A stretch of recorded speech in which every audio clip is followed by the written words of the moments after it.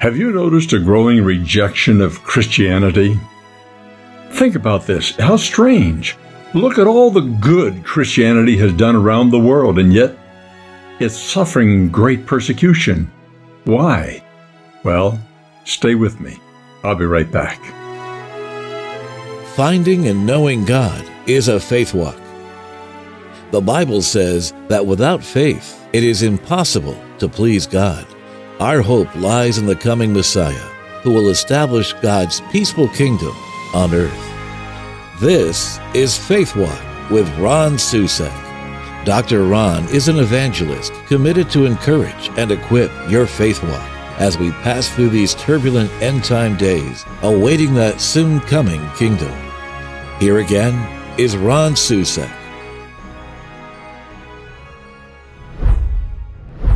When I was converted to Christ, I was in my mid-teens, and my parents had forced me to go to a YFC, Youth for Christ convention, and there I found the Lord, met the Lord. That was in June. I had all summer to be alone with myself and reading the Bible and thinking and praying, and that fall when I went back to school, I was really nervous because I had been running with a rough crowd, a very rough group of people. And first day back to school, the teacher had us all gather around his desk, about 35 of us, and he was going through each one saying, what did you do this summer? And this person took this vacation, that person built that. And then he got to me and said, Susak, what did you do this summer? And I thought, this is my opportunity. My hands began to sweat. I was nervous, and I said, this summer, I became a Christian. Total silence for about 5 seconds. And then they burst into laughter. And you know, we all feel the need for acceptance and approval. And now all my friends were laughing hilariously. And I almost said, hey guys, I'm just kidding. But the Bible says, there hath no temptation taken you, but such as is common to man. But God is faithful, who will with that temptation also make a way of escape that you may be able to bear it. And to my amazement, a little guy named Richard, I won't give you his last name, but Richard came up and stood right beside me, and he turned and he waved his finger and said, shut up. Place got quiet. He said, you guys need what Ron has as much as I do, so don't stand there laughing like a bunch of idiots. Well, that was an encouragement, and from that day on, for 2 years in high school, I faced the mockery every day. Why would that be? If someone is dealing with God, why does the world turn on it with such mockery and sometimes savagery? Well, the book of Hebrews has a very interesting phrase I want to talk to you about today. As we're calling this program, This World Is Not My Home. This world is not my home. Hebrews chapter 13, verse 12 reads this way. So Jesus also suffered outside the gate. Now, come back to me for just a moment. Outside the gate. Reject. Refuse. Just keep him out of the mainstream of life. Get rid of him. Let's go back to the scripture. So Jesus also suffered outside the gate in order to sanctify the people through his own blood. Therefore, let us go to him outside the camp and bear the reproach he endured. For here we have no lasting city, but we seek the city that is to come. Through him, then let us continually offer up a sacrifice of praise to God, that is the fruit of lips that acknowledge his name. Pause there. Think about that. Jesus Christ, man of sorrows, outcast from humanity, outcast from his own people. And here he is outside the camp, alone. And now as we become followers of His, we read these words, let's go to Him outside the camp. We're not going to be accepted in the mainstream of civilization because there is a rejection of God. We'll come to that in just a moment, but you have to make a decision. I have to make a decision. Are we going to worry about the acceptance and approval of this world, or do we want the acceptance and approval of God? That's the choice we have to make. Peter said it this way, Beloved, do not be surprised at the fiery trial when it comes upon you to test you as though something strange were happening to you. That's 1 Peter chapter 4, verse 12. James, the brother of Jesus, put it this way, Count it all joy, my brothers, when you meet trials of various kinds, for you know that the testing of your faith produces steadfastness, and let steadfastness have its full effect, that you may be perfect and complete, lacking in nothing. James chapter 1, verses 2 to 4. Think about this. What I experienced in high school, what you may be experiencing right now, nothing new. It's been true down through the centuries prior to Christ. The prophets were beaten. We'll come to that in a moment. But from Jesus onward to this day, Jesus was outside the camp. He was not popular inside the camp. They hated him. And crowds followed him as long as they were getting free food and kind of some exciting thrills of seeing people healed. But when it came time for them to decide to abandon everything to follow him, no way. They dispersed. They went their way. The rejection of Jesus is not new, and John wrote about it in 1 John chapter 1. He said, In the beginning was the Word, and the Word was with God, and the Word was God. He was in the beginning with God. All things were made through him, and without him was not anything made that was made. In him was life, and the life was the light of men. The light shines in the darkness, and the darkness has not overcome it. There was a man sent from God whose name was John. He came as a witness to bear witness about the light, that all might believe through him. He was not the light, but came to bear witness about the light. The true light, which gives light to everyone, was coming into the world. Now watch these words. He was in the world, and the world was made through him, yet the world did not know him.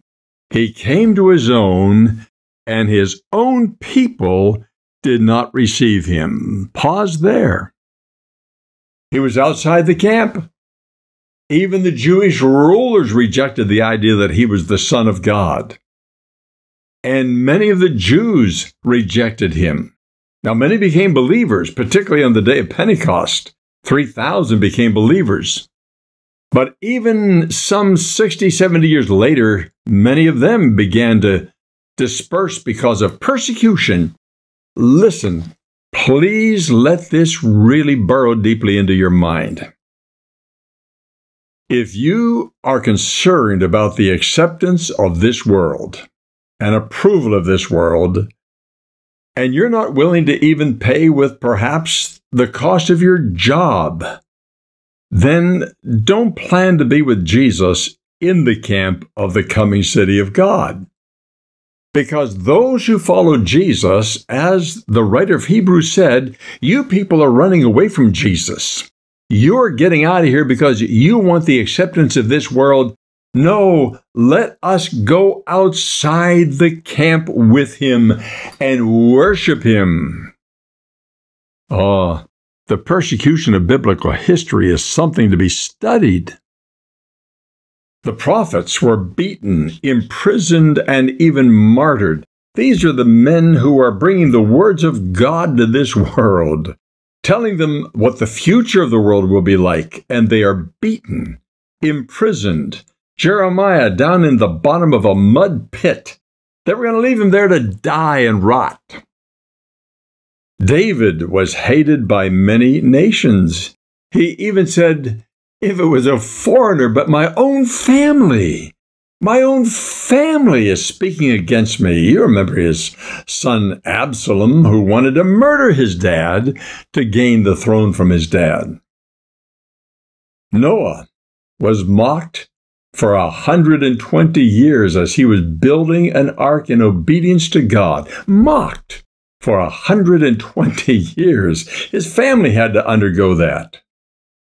Jeremiah, as I mentioned earlier, was very despised because when he spoke the truth, they wanted to kill him. They wanted to imprison him. Get rid of him.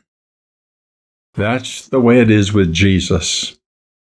He was the light of the world. He came into the world, and the world knew him not and didn't want to know him because we became the followers of ourselves. When we sinned, Satan said, "You will be as God," and the lie was, no, actually in the sin we became the opposite of God because God is selfless and giving, and we are self-seeking and demanding. The early church met in the catacombs. Why? Because of people who wanted to kill them. They would create lies about the Christians and blame things. By the way, is this new? You've witnessed this in our last election here in America. You witness it happening around the world. People will do things that are evil and then blame it on someone else. Well, Christians don't fight with a sword other than the sword of the Spirit, which is the word of truth. They're not whacking off heads. They're not forcing anyone to become believers. So they're an easy target, a soft target. So political people around the world are able to do their things that are evil and then blame the consequences on Christians. Well, for us to pay those consequences, we're going outside the camp saying, must Jesus bear the cross alone and all the world go free? No, there's a cross for everyone, and there's a cross for me. Jesus, I will come outside the camp to be your servant, your son, your child. I'll walk with you. In the rejection of this world, I'll stay with you. My friend, we need your help. This is our program together, yours and mine. I'm doing all that I can, and my team is doing all that they can to bring to you the sound teaching of God's Word and the pure and simple gospel of Jesus Christ. And we want to do all that we can to help and assist you in reaching other people with the gospel. To do that, we need you to stand with us in prayer and in financial support. And I'm asking you to give generously as we come to the end of this year. Write to me at Ron Susek, Post Office Box 3007, Gettysburg, Pennsylvania, 17325. And I want to thank you in advance for standing with me. Now back to our message. Persecution today, think about it. Here are some statistics from 2021 by an organization called Open Doors. In the past year, 2021, over 360 million Christians live in places where they experience high levels of persecution and discrimination. 5,898 reported martyrs.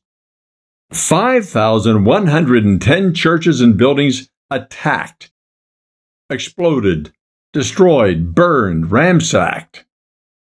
4,765 believers detained without trial, arrested, sentenced, and imprisoned. My friend, they're outside the camp.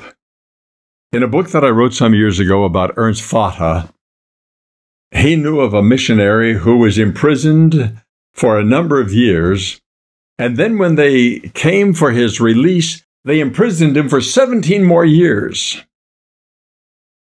Ernst Fatha met him when he was out of prison and said, "How did you handle that?"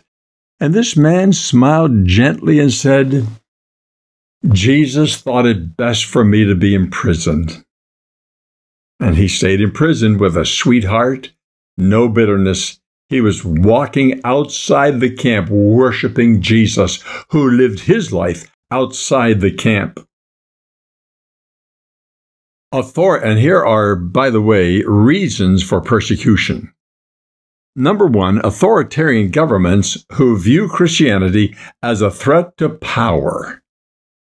What a sick notion. Yes, Christianity preaches morals and ethics of heaven, and yes, this world hates those morals and ethics, and so they take us as a threat, and they invent ways to persecute. Number two, suspicion of anything outside the majority cultural faith. So since most of our people in this land believe this, you're the minority, we persecute you, get rid of you. Three, extremist groups who want to destroy Christianity. You know about the group in Africa that captured 300 Christian girls from a school, and on go the stories around the world of Christians being captured. And on the border of Kenya, the bus was stopped, and they went through the bus saying Islamic or Christian. If they said they were Christian, they were killed on the spot. My friend, this is our world. Our world fell into sin, and in sin we expel God, or we try to reshape him to the way we want him to be. And those who accept God for who he is and walk with God, they're going to walk outside the camp with Jesus, his son. Number four, official and cultural domination of a single religion. Our religion dominates, therefore yours is to be cast out. And finally, number five, religious freedom is a disrespected human right. Think about that. You can't have religious freedom. You must believe what we believe, or we imprison you. We don't give you fair justice in the courts. We steal your property. We'll even kill you. We'll rape your daughter, sell her into sex slavery. This goes on constantly. Nothing new. It's been going on for 6,000 years. And when Jesus came to this world, he came for those who are ready to step out of this world at all costs, to go out of the camp, to worship and follow him outside the camp. America's rejection of Jesus Christ. God was tossed out of our schools, I mean ruthlessly. When I was a boy, I remember every morning, our English teacher would read a scripture and have a prayer at the beginning of the day. She would be cast out of her job in a nanosecond if she tried that today. Of course, she's with the Lord today, but that's forbidden. And we don't think we're evil. We wonder why our educational system is degenerating. Why our colleges that were once universities, once raised up to train Christian ministers, are now teaching unbelievable soup to the brain that is destroying the very moral and ethical fiber and rationale of our country. We've disfigured sexual identity until it's a mockery. We call conviction bigotry. Scientists will lose their jobs for rejecting evolution. Think about that. We call it the theory of evolution, then teach it as a fact, and if you don't buy it as a fact, you're out of here. There are no absolutes other than the so-called absolute non-believers want to propagate. Well, my friend, I got news for you. You can play the game. But there is a tremendous mass of people who have gone outside the camp to follow Jesus, who is absolute truth. Number four, if you hold high moral convictions and standards, you are labeled everything from racist to bigot. They'll put any label on you to make you look cheap and stupid. Ah, my friend, listen. Let it run off your back. Not news. It's gone on since Adam's fall. And this world has no place for truth. But I want you to know that when Jesus Christ returns, a sword will come out of his mouth, which is the sword of truth, and he's going to speak truth. He's going to reveal every lie. That's called the apocalypse, when light is shown on every deception and every hidden corner. And my friend, this world will not win. You will. Jesus is coming very soon. There's a lot of evidence of that. The first time he came, he meekly rode a donkey in humility into Jerusalem. Next time he comes, he's riding a mighty white steed as the judge of all things.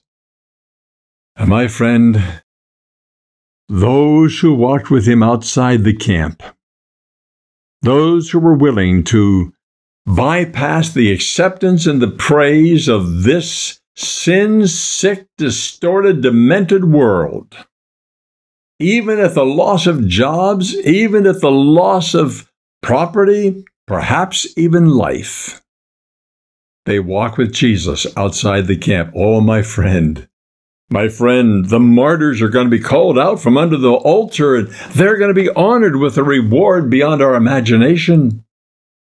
Those who walk faithful with Jesus through this life, as dark and discouraging as it is, you will rule with him in his soon coming kingdom. So be encouraged. That's what the writer of Hebrews is trying to say to these defeated Christians who are walking away from the faith, walking away because they had gone through decades of serious persecution.